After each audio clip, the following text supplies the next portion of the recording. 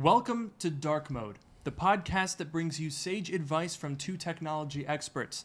And that's not just what we call ourselves, it's what our moms tell people when they accidentally delete a line of code and their website breaks. I'm your host, Luke Miani. And I'm your host, Noah Rubin. On this show, we take questions from listeners, attempt to answer them to varying degrees of success, and maybe even have a laugh or two along the way. Just one or two. Just one or two. You have to mention that every time. We have to say that every time, okay. It's important to be legally accountable. Uh-huh. So in today's episode, we are going to be talking about YouTube, which is kind of ironic because that's what we're doing right now. So we're just kind of talking about what we're doing. This is the state of our society. So more specifically, we kind of wanted to pull back the curtain on what it's like doing YouTube semi-professionally as well, and like kind of just how this all happened. Because I think one of the biggest misconceptions with YouTubers is that, you know, the whole notion of like, oh, this person just came out of nowhere. I feel like that's a really common phrase. Mm-hmm. They came out of nowhere, or like blew up overnight. That's something that you hear about a lot. However, it's never true. It never happens.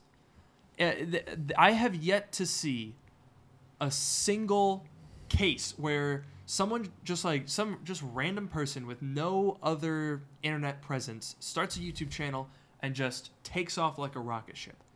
It's next to impossible to do.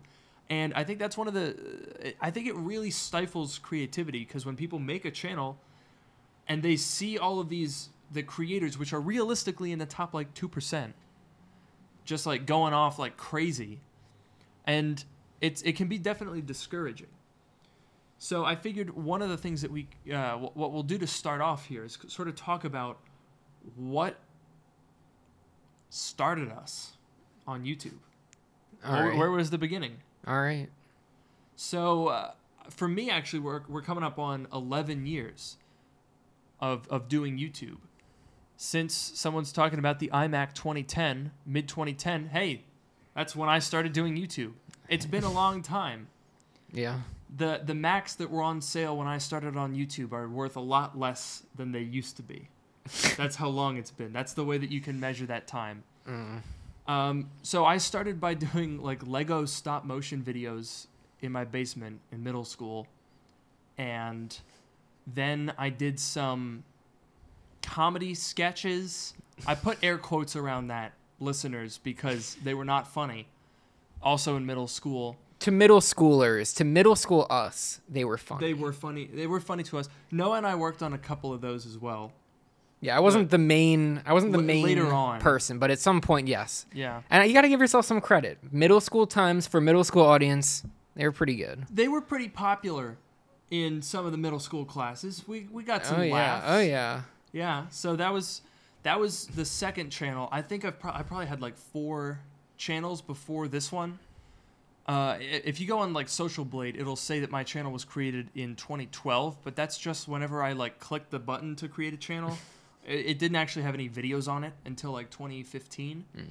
I think we're actually coming up on 6 years this month for my first video. I can actually find that out while we're talking. How long ago it was. I think my first video, and this is going to be deeply, deeply ironic, it was a review of Windows 10. I do remember that. Mm-hmm. It was the beta for Windows 10 back before that came out. And it's kind of ironic that that's how I started the channel, which, as you may have noticed, is not primarily focused on Windows anymore. You could definitely say that. It's also worth pointing out that your channel used to go by a different name. It did. I was really hoping that you weren't going to bring that up. I have to bring it up. So when I started, now first of all, I want to keep in mind, folks, that when I started this channel, I was 16. I wasn't exactly like experienced. I think my most popular YouTube channel to date at that point had 81 subscribers. That was the Lego stop motion channel. So I didn't exactly know what the heck I was doing.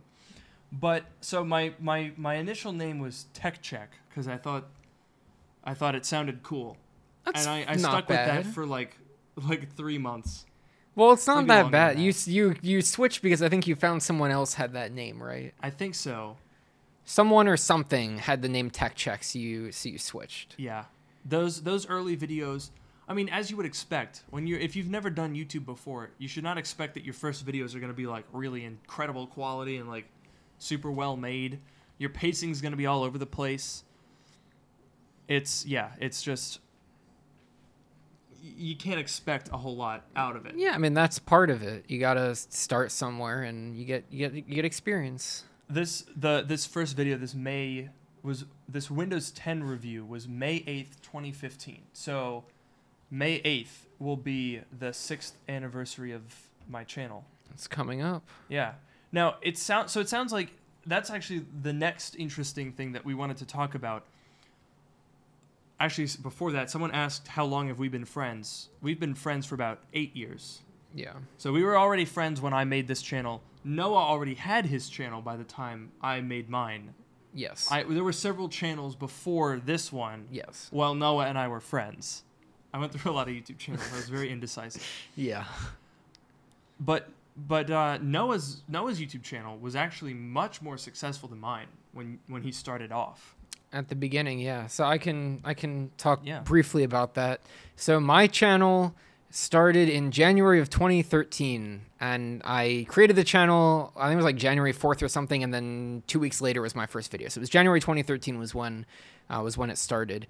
And the reason why I created the channel was because back in the summer of 2012, I'm not 99% sure this is correct, and this is From a timing the perspective. story. Yeah, I'm bad with memories and times and everything, but as far as I can tell, so the summer of 2012 was when I learned Java for the first time. So I had been programming with like some drag and drop stuff, like a more advanced version of Scratch, basically, since like elementary school. But 8th grade, so summer before 8th grade, summer of 2012, was when I actually started learning Java.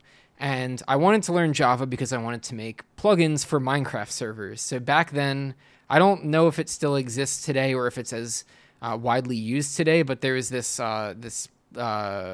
platform called Bukkit, Bukkit, and it was just this Minecraft server that you could run, and it provided a framework for you to create plugins that you could put on a server, and they could you could do a bunch of different things. You can make games, you can make permissions and like ranks, and there were all kinds of different things you could do. So that's why I wanted to learn, and I started in the summer of 2012, and the first plugin I made was you could type a command and it would like heal you, it would like give you full health, or you could type another command and it would kill you.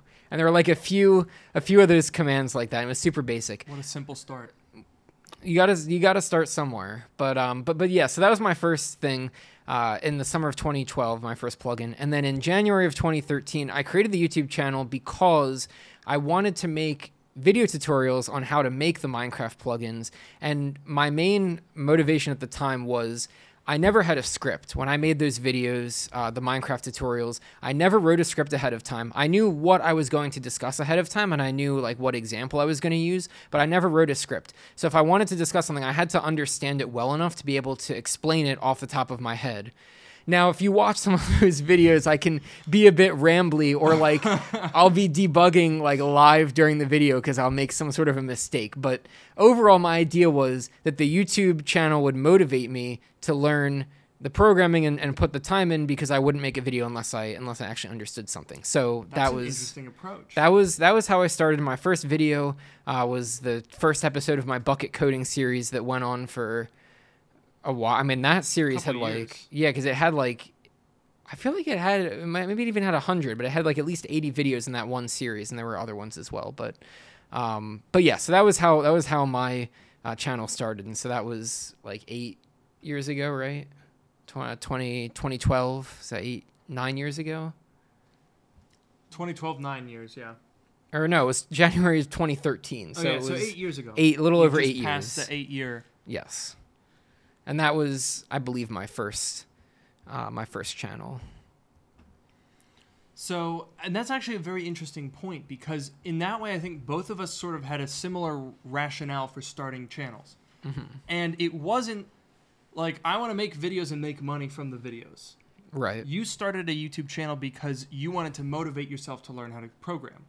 I started this YouTube channel because I wanted to learn more about tech and learn more about filmmaking. Mm-hmm. So in that sense, I think, honestly, that's probably one of the best things that you can do if you do want to start a channel, is just come up with a reason outside of doing YouTube for the sake of YouTube to do it. Because, look, when we were, you were what, 14? And then I was 16 when I started mine. Yeah. We didn't know anyone. We didn't have any industry connections or expertise or technical ability or anything. It was also very different. YouTube was very different at the time. It was very different in at the terms of time. like, yeah, I don't know. I mean, I don't know. I never did any of the social stuff, but I feel like there probably Yeah. wasn't as much of that kind of stuff. I don't know. Yeah, I mean, there wasn't as much. It's all sort of exponentially scaling, but there definitely wasn't as much. But I guess the thing is that if you start a channel and you have expectations of success outside of your own personal goals of making videos for yourself, you're probably going to be disappointed because, I mean, it took me a year to get 100 subscribers. Now, granted, I didn't play the game very well. I wasn't, like, promoting my stuff anywhere. I wasn't networking with anyone because that didn't really occur to me, in all honesty. But that's just kind of the way that it happens. And that's okay, because when you're making videos without an audience, you can make whatever you want. You can try some stuff.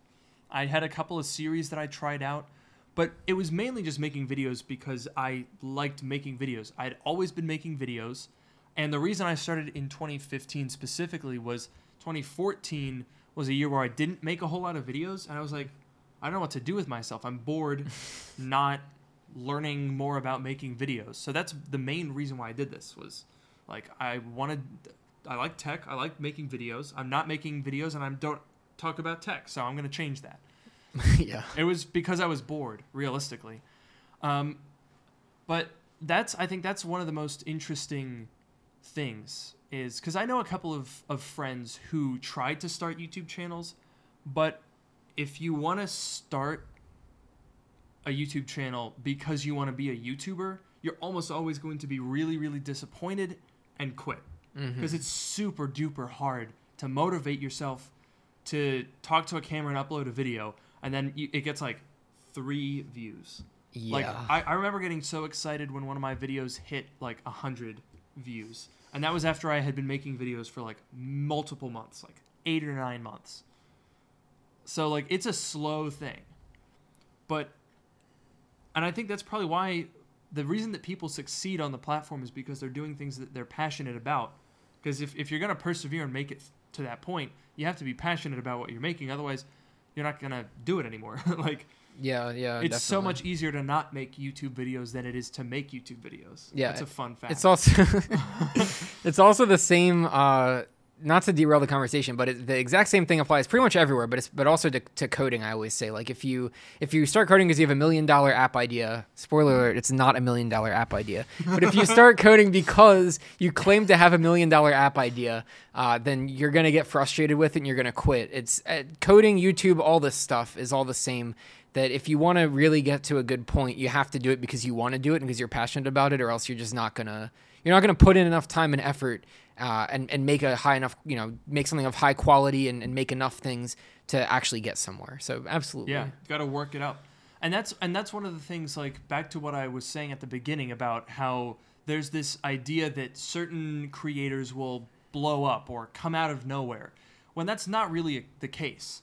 So last year I actually did a pretty interesting poll. I might do another one this year, where it was in like March or April of 2020. I did a poll on the channel and I said, what year did you start watching my videos? Mm-hmm. And it absolutely blew my mind. I guess it probably shouldn't have, considering like I'm aware of my subscriber growth curve and how weighted that is towards recent years. Right. But I was really, really, really surprised when, like, 2018 and 2019, those were the 2 years that surprised me the most, because those were the 2 years where I thought, like, oh, I've started to do things on the platform. But only like 6 or 7% of people responded that they were actually around then. Which I guess makes sense because I had like 20,000 subscribers and now it's a lot more than that. So statistically it makes sense. But it's weird to think about because once you start gaining, even like when I crossed 1,000 or 2,000 or 3,000, those all felt like really big moments. But in the grand scheme of things, like for you guys, I mean, if anyone watching this has been here since before 3,000, you know, hats off to you. You stuck through a lot of terrible videos. Yes, hello. That's me. Yeah, I mean, you were here before, like, BC, you know? Yeah.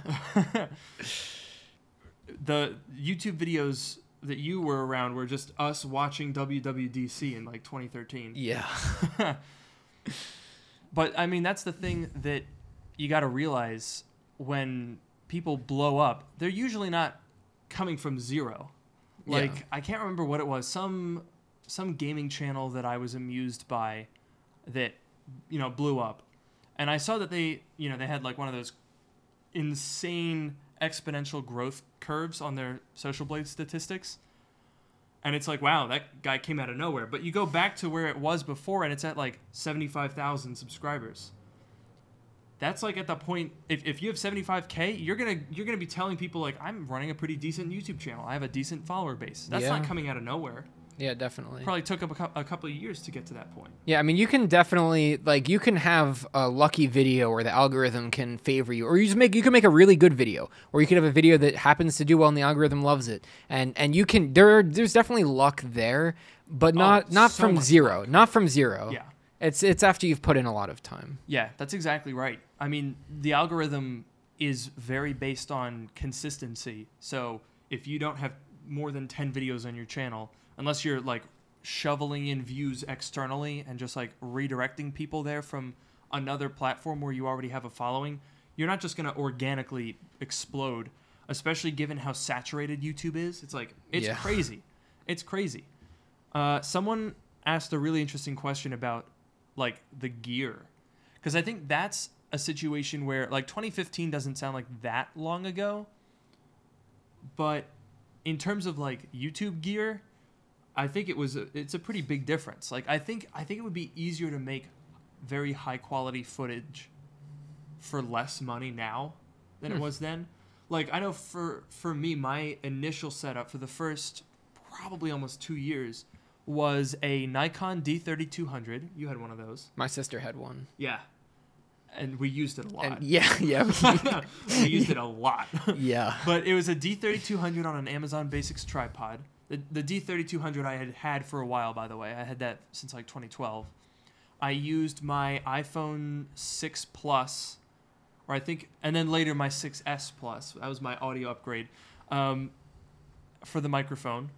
And for the lighting, I just had these two lamps that we had in the closet, and I just put one on either side. And I was like, look at that, studio lighting right there. And the backdrop was just a blank white wall in my parents' basement, and I sat on an upside down crate from an orchard for like apple picking, because the wall, it was too short. I couldn't sit on a normal height, so I was basically sitting on the floor. Yeah, I remember that. That was the first. That was there like a year a and pipe? a half, 2 years. There was like a pipe. It was a pipe right above. You're sitting right by the water pipe. For the house. Yeah, I remember that. That was good. That's, I mean, and yours was even more simple. You were just screen recording in QuickTime Player. Yeah, my thing. Well, okay, so like my stuff, my original, and a lot of the content on my channel is because it's like coding tutorials. So most of it's screen recording with audio. Using the built-in Mac microphone, which isn't great to begin with, and then when the fans start taking off, you can hear it. The fans on the 2011 Intel Mac. Yeah, so that was keyboard clicks, trackpad clicks. Yeah. All that stuff. Well, it was definitely rough. I used like ScreenFlow, I think it was called. Yeah, I remember you used ScreenFlow to edit them, right? Yeah, well, the ScreenFlow recorded them. It recorded the video, and then it had like a little editor because you could show mouse clicks and stuff like that. I thought you were so fancy with that. I remember you showed me how that worked one time, and I was like, wow, this is some incredible stuff. Yeah, so I had it easy that I didn't need a fancy camera. The most recent videos that I've made, that I've filmed like that I've actually filmed myself, I use my phone. So it was an iPhone 10, and then when I got my 12 Pro, it was the 12 Pro. And like you said before about how like these days it's easier to get good quality footage for less. Like, yeah, the 10 and especially the 12 Pro footage, like I think it looks really good. I don't need like I'm doing YouTube just occasionally and for fun. So I'm not going to invest a lot of money in like a super fancy camera, but like I got to say the phones are they're pretty good. Yeah, and I mean you could use, like, if you really wanted to, like if you wanted to buy a dedicated YouTube camera, it would not be a bad idea to buy a used iPhone. Yeah. You know, for a couple $100. I mean, yeah, you could get something like, I have a backup camera that's a Panasonic G7.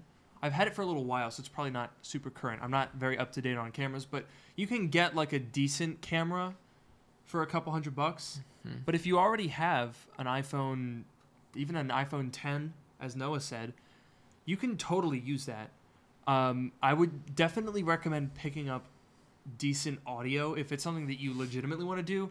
That was an area that I took a very long time to work on. Yeah, like, me too. Audio's trickier than you would think. Eventually I was like, all right, you know what, screw this. I'm just gonna buy a Sennheiser MKE 416, expensive $1,000 microphone, but it saved me a lot of pain in terms of like having to think about audio and reducing echo, because it's just really, really good. Now, you don't need to do that specifically. I actually think that basically what I would do in the early days was hold my iPhone 6S upside down, like right here out of frame, and it was actually not bad. It was not bad. Now, granted, if you're shooting with your iPhone, you shoot with your iPhone 12, you record audio with your old phone, there you go. That's a good workaround. Yeah. You can have that dual phone YouTube setup. That's pretty good. I mean, you can get it done. But I think one of the other things when we were talking about planning this out in terms of like actually getting started on YouTube, and we will get into more current stuff, don't worry, we're just trying to go somewhat chronologically here, was that Noah actually had a lot more success when he started his channel. Like I'd say the first 2 years, you had way more success than I did in my first 2 years. So my first 2 years were 2015 to 2017. Yours was 2013 to 2015. Mm-hmm. I don't know if you remember where you were at during that time. I don't remember exactly. Does like Social Blade tell you that, or is it not go back that far? Sometimes it doesn't go back that far. If you just go off the top of your head, and I'll see if I can find I don't know. I could talk about sort of what the difference was. So basically, like I said, so when I started my channel, I started because I wanted to make Minecraft plugins, right? And at the time there was the forums for Bukkit, right? So Bukkit's the Minecraft server framework that I was making plugins for. And there were the Bukkit forums, and I was a pretty active member of the Bukkit forums, you know, writing posts, whatever. People would request plugins that they wanted, and then I would make them.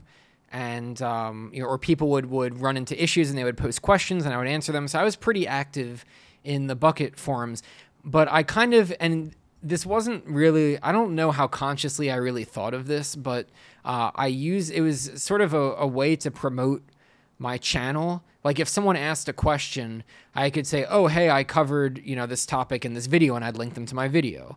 Or occasionally if I were making a plugin for someone, if I made a video of me making the plugin, whatever, I could link it. It was linked in, I guess, probably my signature that I would be signed on every message that I wrote, right? Wow. So I mean, I'm assuming it was. I don't remember, but basically, I was in this like it was the videos were very targeted, right? So they're not just general tech or general programming. They're like Minecraft server plugins, very very specific. And there was this existing community of people who were involved, and there were some people on YouTube that were doing some things. One of the first people that I ever talked to is his name was like XX Sniper Z something or other. So 2013. I know, but I don't remember. God, that's amazing. But I would message him because he would help me at the very beginning when I had no idea what I was doing. And he had a YouTube channel. And I remember I ended up passing him in terms of subscribers fairly quickly. Wow, that's a good flex right there. I know. I remember if that guy's ever out there, I would so love to meet him. But anyways, so yes, I had this very specific community that I was, I guess, targeting, or really more that I was a part of. And there's the forums that already existed with a lot of people on them. So I think that, or I don't think, it absolutely did help, initially with my channel to go from 0 to, some people watching it and pick it up from there. Yeah, and so I only found out about this right before we started streaming, because I didn't realize that when I started my channel, I basically didn't do anything. And I remember I was always kind of surprised because Noah grew. I think when I started, you were somewhere around 8,000 or 7,000. Okay. I checked Social Blade. It only goes back to 2018, which is fairly useless. That's stupid. Yeah, it's not very helpful. But I remember I looked at how fast you were able to grow your subscribers, and I was like, wow, that's pretty crazy. I'm definitely not matching that. But that's because I didn't know. Noah had a much better strategy. And even though, as you say, it wasn't necessarily a conscious one, that is a really valid strategy. If you do want to start doing something on YouTube, don't go for the big audience right off the bat, because, quite frankly, they don't care. And if they did, they're not going to see it. Right. Because YouTube's not going to show it to anyone. So when you're first starting out, your goal is not really to appeal to the algorithm at all. Your goal is to find other communities where you can find people who might appreciate your content, or make content for the communities you want to appreciate. Yeah, and you know what? Let me just say one thing. I think you deserve at least some credit in this regard, because maybe not your very first, but not your tech check videos initially, but when you were starting to get bigger, I think the MacBook repair was something that you honed in on, and a lot of people, and even still, and you still do that obviously, but I think that really helped you to have a niche, and you've broken out of that since then. But kind of, it's still your niche. Yeah, definitely. And yeah, so it's not, you're not just doing tech in general where you talk about anything and everything that comes to your head. You have some sort of a niche, and that's what people, come to you to find. Yeah, it's definitely good to be, like, I sometimes see when other people will refer to me, it's like, oh, it's the MacBook guy. Yeah. And that's something that you kind of want, because then it's like an identifiable thing. One of the things that tech channels struggle with is low rates of converting views to subscribers. So if you were to go look at, like, my monthly subscribers gained and my monthly view gains, they're very, very different from if you go and look at channels in a different genre, particularly like pranks and beauty genres. I think it's really mainly about the audience. Tech viewers are much more hesitant to subscribe, and you also end up getting more people that are looking for targeted videos. Like when I make a review of an M1 MacBook Air, a decent portion of that audience is thinking about buying an M1 MacBook Air. Maybe they'll watch my video, but by the time they buy the MacBook Air, they don't really come back. I mean, hopefully my goal as a creator is to draw them in with interesting content and make them want to see other things, even if it's not related to that purchase that they're trying to make. But at the end of the day, if you're making tech reviews, there's a decent chance that the people are going to see your review, say, oh, cool, and then never give you any time of day after that. And so that's something that happens a lot with tech channels. So having a niche is good, because the niche means that people come back to see more of it. Although I think it is important also to say that sometimes niches can be pretty limiting. Like I've been trying to expand the realm of what I'm able to work on, and it's a slow thing. Like I've slowly sort of worked into iOS content. That was something where in like 2018 and 2019, I tried making videos about iOS, and they would just hit the water completely dead. Like, hit the ground running. It was hit the ground dead. Yeah. They wouldn't even. It was very discouraging, actually, because I would get decent, for me at the time, views on my normal content, but every time I would try to upload a video about an iOS device, nothing. Or even talking about news and rumors and stuff like that. That's stuff that I really enjoy talking about and have for a long time. Noah and I have been, following rumors and analyzing leaks and stuff since like 2012 when we met each other in 8th grade. Yeah. But I couldn't do that on my YouTube channel until fairly recently. And I'm glad that I can, because they're fun videos for me to make, and economically they're necessary. That's the reason why there's a lot of tech channels that make news videos, is because, I mean, think about it. It doesn't cost anything to make. A lot of my videos are extremely expensive to make, given, you know, the relatively modest size of my channel. So having those news videos really, really, really has allowed me to do other types of videos. And it's not necessarily a connection that you would get, that you would see as a viewer, but behind the scenes, it makes a really big difference. Yeah, that is really interesting about you have the cheaper videos to fund the more expensive videos. Yeah. I mean, I usually try to give it a pretty good balance, so I'm not doing like 800 rumor videos back to back, because, or especially, and I like to, sometimes I'll hesitate on a subject and like aggregate things into a video so that it's not like a tiny bit of news stretched out over 15 minutes. Actually, wait, now that I've mentioned that, 15 minutes, the golden number. The length of YouTube videos is really, really important. Mm-hmm. If you go back to my early videos, which I wouldn't recommend, by the way, they're terrible. Don't go back there. It's not worth it. It's not worth the effort. I thought when I first started on YouTube, because I had no earthly clue what I was doing, I initially thought that you wanted to have videos be as short as possible, because then people would watch the full video. Or would watch a greater percentage of the video. Okay. Now, that may have been true at some point. I know that YouTube, the algorithm has changed, just like the search engine algorithm, Google, that it's based on. And, you know, these things change. And so there may have been a time where short videos were prioritized because the percentage viewed was important. But now that's absolutely not the case. Watch time in minutes is what matters. You could upload a 48-minute video. Someone could watch 10 minutes out of it. And that 10 minutes of watch time is worth more than if I uploaded a 5-minute video and you watched all of it. Because as far as YouTube is concerned, they want you to be on the platform. Because when you're on the platform, you're watching ads. And when you're watching videos and enjoying them, you're going to watch more videos and enjoy them. So that's why videos have gotten longer and longer, with the exception, as someone has just pointed out, of YouTube Shorts. And that's a very specific reason, and that's because YouTube is not an impartial adjudicator when it comes to these things. I don't know if you guys remember a couple of weeks ago, there was the whole thing with YouTube community polls, where basically YouTube kind of like juiced up the algorithm for the poll feature because they wanted more people to use it. And so, like, it was just artificially inflated. I don't know that that's the case with Shorts. I suspect that it is. Because, Shorts are going absolutely hog wild. And I think it's very much because of that. And also because it's very easy. They play consecutively. Yeah. So it's super easy to watch many, many of them. And then the algorithm goes crazy recommending them. And they have their own place in the home screen as well. They do, yeah. So that's another benefit.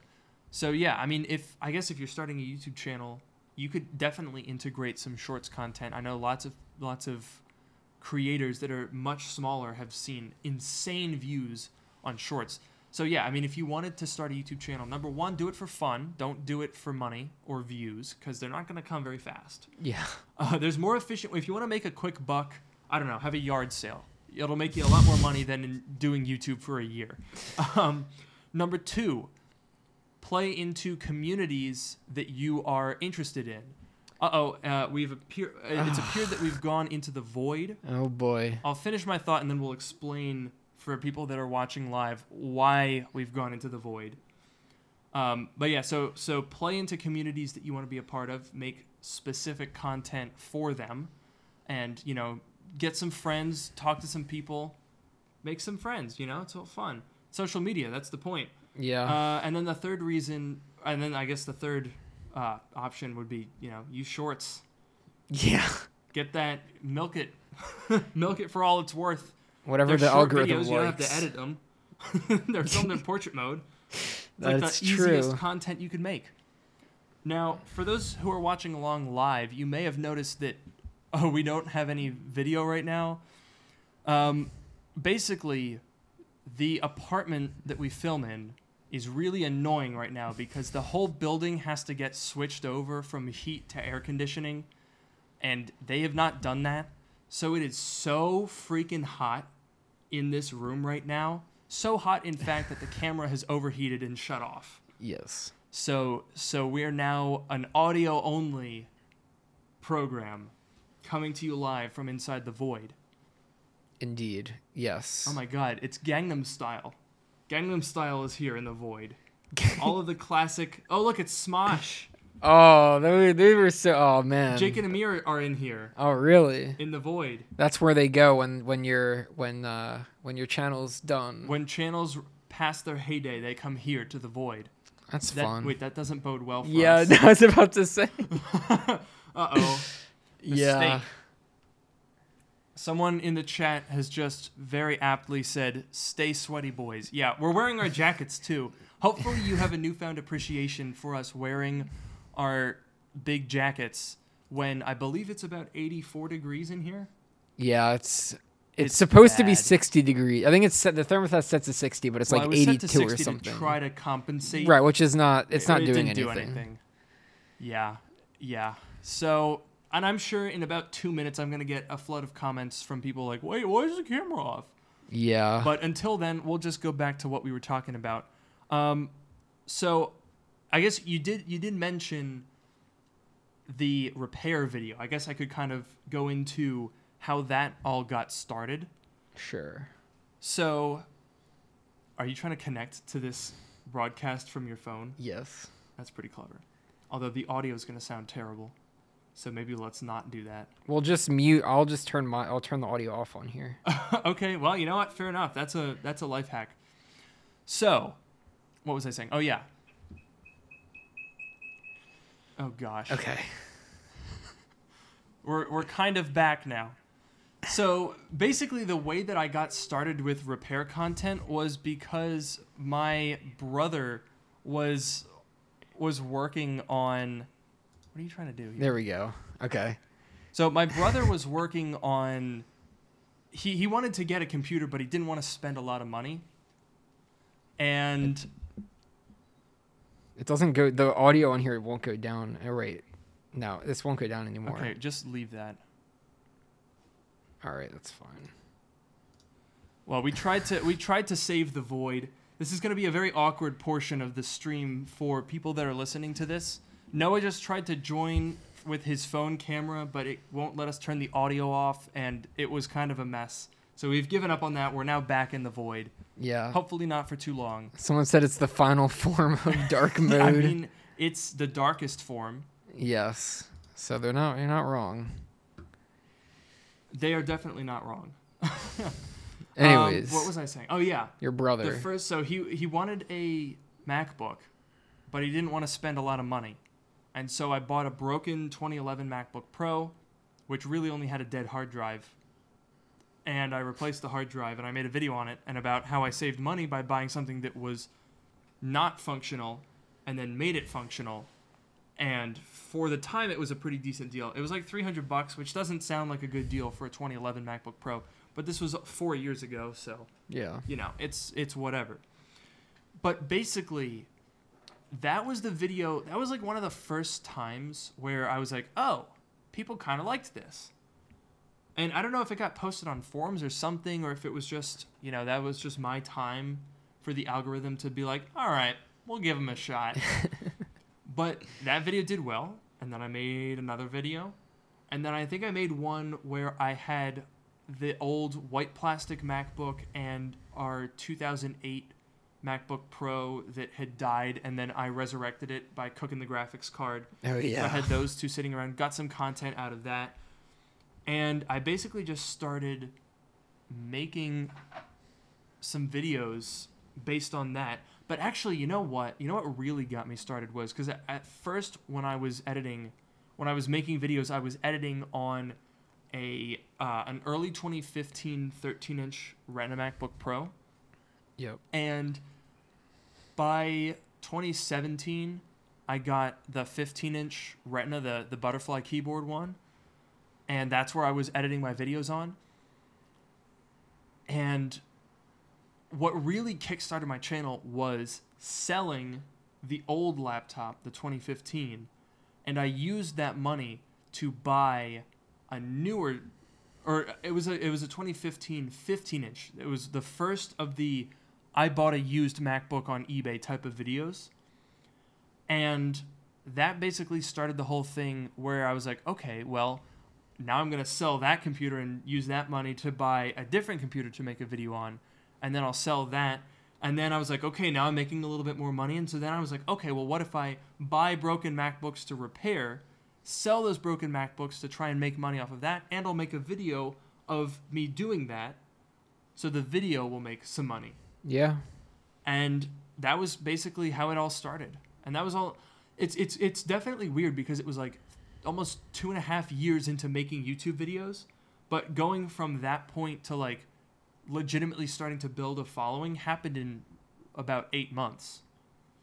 Like from that video where I did that $300 MacBook video, I had like 1,000 subscribers, but that was over multiple years and with barely any like real-time views. It was all like I wasn't making a cent off of YouTube at that point.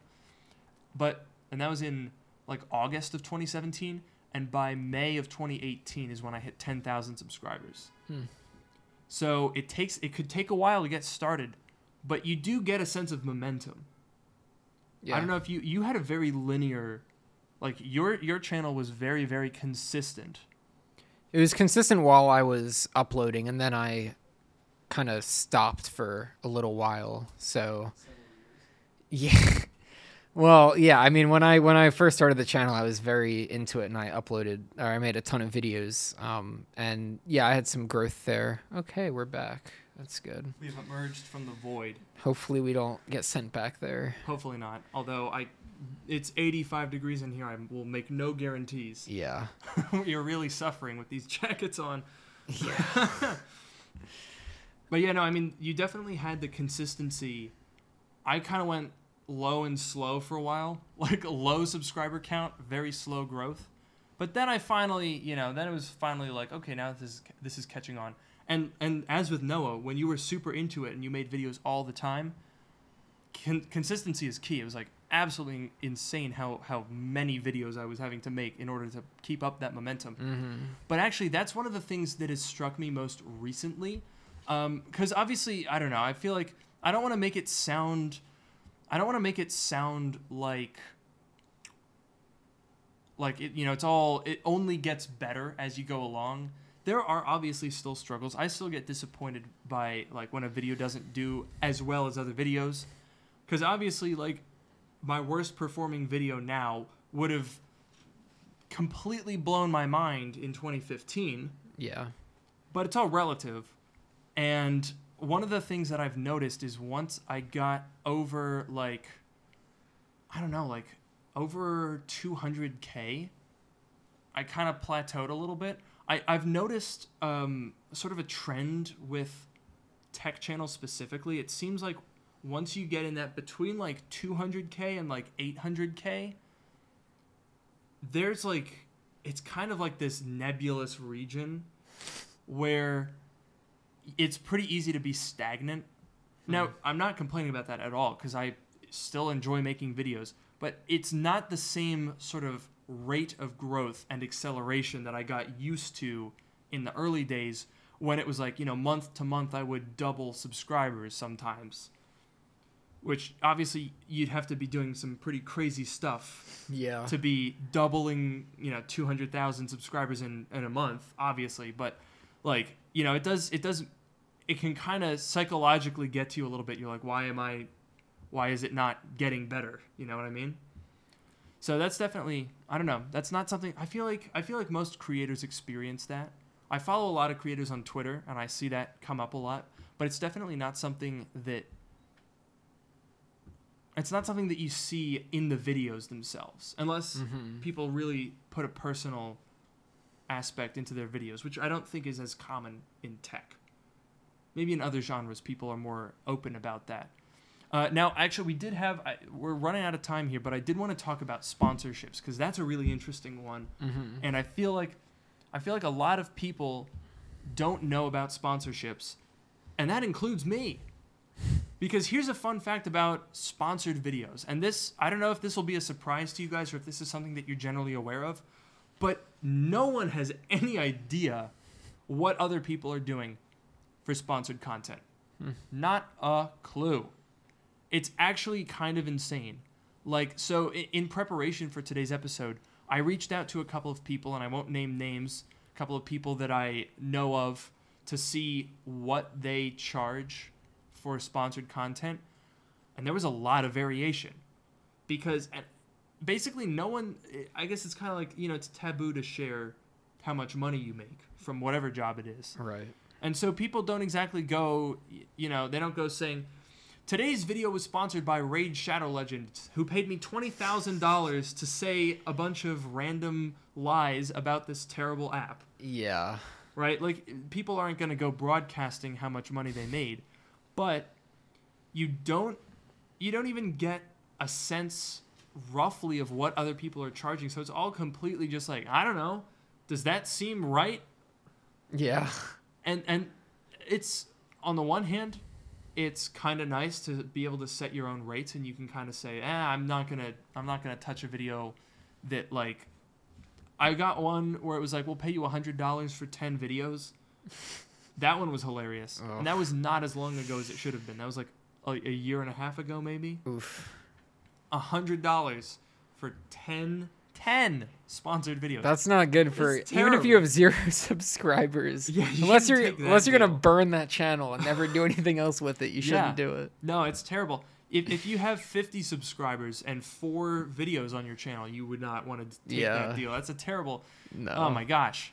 Yeah, but it's really easy to get taken advantage of, and so I guess in the interest of transparency, I charge on average between $1,000 and $2,000 for a sponsored ad at the beginning of a video, and sponsorships are one of those things where I feel like most people kind of accept that that's what needs to happen. Like, there's a very vocal minority, a very small but very vocal minority of people who are just so anti-ad that they think YouTubers should, like, work for free or something. I don't know what their mentality is, but they get so viscerally angry at an ad. But, you got to have it. Like, how awesome. I buy every single Mac to review it. I got to have ads in the videos. And so I actually spoke to a couple of people, and there were a couple of people that were more like 2,000, 2,500. Some were around 1,500 to 2,000. We were all kind of in a similar range, but it's a pretty broad range when you think about it. Yeah. And granted, the views are also going to fluctuate. There's no real way for YouTubers or for brands to know how many views they're paying for or how many views they're selling. Like, when I sell a video, sometimes I will actually have a minimum view guarantee.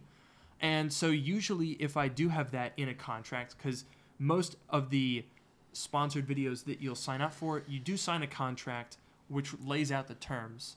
Some of the really early ones that I didn't have a contract. Those were a little bit sketchy. Yeah. A little bit sketchy on those, but it's okay. So you generally sign a contract, and that will state, like, when they're going to pay you, how many views you need. Although I would say it's probably only about 20% of the videos that I do that are sponsored that actually have a view, like, guarantee as a part of that stipulation. And if they do have a view guarantee, those are high dollar sponsors. So those are generally above average, and they're kind of paying for that preferential treatment and going into videos that I think are going to do better. And hopefully they do better, because otherwise I'm like, this is frustrating. It can be a little stressful, let me tell you, when you land a good deal and you're like, oh, this is really going to help me out. And then the video is just, like, slowly tanking, and you're just like, pain, panic. It's not a fun experience when a video tanks that you sort of sold to a sponsor at a high price. Right. But I think it's absolutely crazy that YouTubers don't have any idea what other YouTubers are charging, and it's super easy to get taken advantage of. Like, and honestly, in the past week when I've been asking people and saying like, hey, how much do you charge? I've found it really helpful because now I'm seeing certain sponsors or certain emails for requests where I'm like, no, get this out of here. I'm not talking to this. No. I've actually decided that I'm raising my rates since I talked to some people. Okay. I have decided that. Because I mean, think about it this way, right? If you take a sponsorship at twice your normal rate, then you can take half as many sponsorships. True. Or you can make twice as much revenue. Either way, it's kind of a good thing. Yeah. So, yeah, as someone just said, know your worth. Absolutely.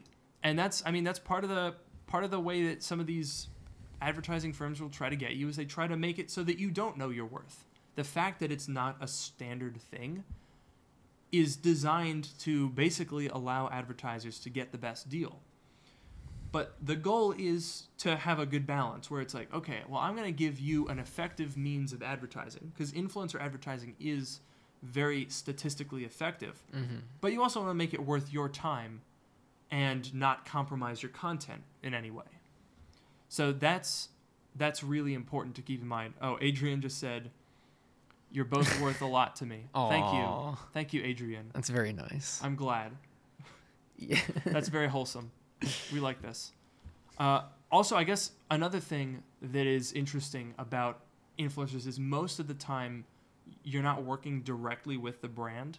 Most of the time there are agencies that work as middle people that basically will, like, you sort of sell yourself to a client and you say, all right, come to us. We're going to get you a lot of views and a lot of clicks for your dollar, and then they will go and find influencers, and that's who I deal with predominantly. There are a couple of brands that I've worked with where I dealt with they have internal marketing departments, and those tend to actually be pretty good because they'll give you a bigger budget because when you pay for the middle people, they're taking a cut. Right. So if I'm getting $2,000, maybe the brand is actually paying $3,000. Yeah, that's true. So if you cut out the middle person, then maybe the brand just offers me $3,000 out the gate. I've had that happen a couple of times. Interesting. But the nice thing with middle people is if you do a good job and you work well, some of them, the ones that I prefer are the ones that don't go in for nitpicky edits that delay the video by days, or the ones that are going to take 7 days to review a video because YouTube moves very quickly. So if you can kind of build up a good rapport with a particular agency, sometimes you can end up getting, through the same middle person, getting connected with multiple different brands. But it's a whole different world. It's a whole thing. I don't even know. I'm just speaking from personal experience because this is something that no one knows what anyone else's workflow is when it comes to sponsors. Even if it seems relatively consistent because, talking points and the particular campaign might look similar from my channel or someone else's channel, but they're not coordinated between us. We don't even know what sometimes I've known from my discussions that I got paid twice as much in one case and half as much in another for doing the same ad campaign with the same brand through the same company.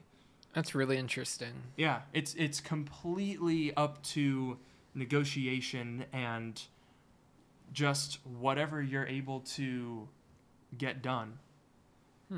It's all over the place. Yeah, that's I don't know. Cause someone here asked how much do I charge? I don't do sponsored videos. To be fair, I don't do very many videos at all these days. Well, not on your channel. You're on my channel pretty often now. Yes, I'm on Luke's channel. I'm on Luke's channel pretty often, and no, and it's like, so someone asked, I don't take any money from Luke's channel. Luke gets the money. To be fair, he pays for the office that I come and work in every day. And even besides that, like, we're friends, and I'm not, whatever. It's just for fun. And he's doing the editing, he's putting in the work, whatever. Totally cool. As far as my channel is, I'll buy you Chipotle. Oh, thank you. As far as my channel is concerned, I don't do videos all that much these days. I've gotten emails from, like, random little companies to do things, which I'm never gonna accept. Those are always so funny. But I don't know. I mean, I kind of just do the videos for fun. I have, like, a full-time job, so I don't rely on YouTube to make money. Technically, YouTube got you that job, though. In a way, I mean, it definitely. You started learning programming. Yeah. And then you were doing that through the vessel of YouTube, as you said. Yeah. And from your programming, you got recruited, and now you have a full-time job. That's true. It definitely did help me to become the programmer that I am today, which I'm not trying to, that sounds really corny or whatever, but the point is that I just, when I do make a video these days, I'm just doing it for fun, and it usually ties into to whatever Luke is doing, which is also kind of interesting, because when I make a video that ties into what Luke's doing and he promotes it, the video does exponentially better than it would by itself. So, like, when I make, it makes a lot of sense. Like, when I make the M1, I made a couple of M1 related videos, from, like, a programmer's perspective, and they tie in with the content that Luke makes, and he links to them. And if he didn't do that, they'd, I don't know, they'd probably get a couple hundred views or so. I don't know. I think there was a decent amount of organic. There's a decent amount of organic views, and I have like 20.7 thousand subscribers. I think a lot of them are, like, old accounts that probably aren't active anymore, but most likely. But that's the number that I'm at. But no, it's another interesting thing is that when I make a video and Luke links to it, a lot of his subscribers will check it out. So if you're one of them, thank you. It really does make a big difference. Yeah, and I mean, Noah likes making videos from time to time. We've actually got a project upcoming that Noah's gonna have a video to go with, so you'll definitely want to check his channel out. Yeah. Definitely got some. If you're interested in developing stuff, there's some interesting M1 content on Noah's channel. A lot of comments on that were like, "Please make more of this." Yeah. Clearly, you did not take that advice to heart, though. I guess not. Gotta make some more videos here, buddy. I don't know. It's not. That's. I like making YouTube videos, but I can't. It's sometimes I don't feel like putting in all the effort. Well, you do also have a full-time job, so, like, it's not unreasonable. I think someone even asked earlier how many hours a week I put in. Yeah. It's so hard to quantify. I couldn't even tell you, because like I'm still a student. I'm gonna be graduating in May. And probably looking for, like, a part-time job, because I don't know if I could do YouTube. But yeah, I mean, it's probably between 20 and 30 hours nowadays. That's pretty good. Something like that. I don't even know, because I work on weekends too. Obviously, here we are on one. Yeah. So I don't know. It varies. It's, like, absolutely all over the place. And there's no real one way to do it. That's not really good advice. It's kind of obvious, isn't it? Like, you can't do the exact same content. Although, I think it's also worth noting that you shouldn't not do a video because someone else has done something like that. Like, you can offer your unique spin on it, even if it's a similar opinion or a similar conclusion. Don't necessarily think because someone else has already made a video that you are not allowed to. People have made a lot of. I know there was a couple of people when I, like, got started that made videos that were sort of like in response to it or on a similar topic, and it's a great way, honestly. If you make a video responding to another popular video, that's a great way to get views. So, like, definitely don't be afraid to, if you have an idea and you look it up and you see, oh, someone else did it, never mind. Yeah. Don't necessarily shy away from it. It's not if it's a video you want to make. I'm of the mindset where, if you want to do YouTube, do YouTube. Don't set any expectations. Don't try to think that you're going to be, like, the next 1 million subscriber YouTuber. Just do something that you like and post it online and see what happens. If you're doing it for you, then if you hit 1,000 subscribers and you get monetized, that's just icing on the cake. Yeah. Right? What a happy way to end the podcast. Just be happy. It's easy. Just make a video. Do it. No, I mean it's good advice. You make the videos that you want to make because you want to make them, and hopefully they do well. But regardless of what happens, you come out on top because you're doing what you want to do and you're happy. Yep, and maybe you're like Noah and you start making YouTube videos to motivate yourself to do something, and you get a full-time job. Yeah. He didn't become a YouTuber, but he did get a full-time job out of it. So, you don't have YouTube success is not defined by subscriber count. That is true. All right, and with that's going to conclude this episode of Dark Mode. I've been your host, Luke Miani.